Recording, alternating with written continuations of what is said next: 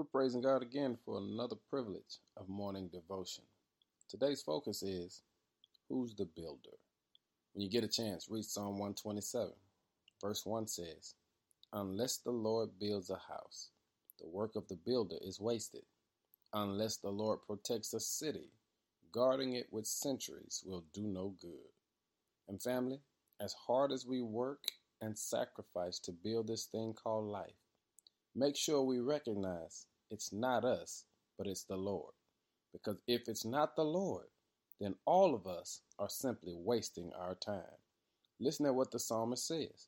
Unless the Lord builds a house.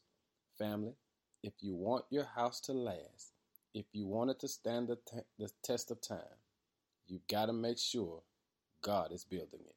Because it says, if he build it, he'll protect it. And that's the key. We want the Lord to not only allow what we build to stand, but for him to protect it. So we're asking God to be the builder.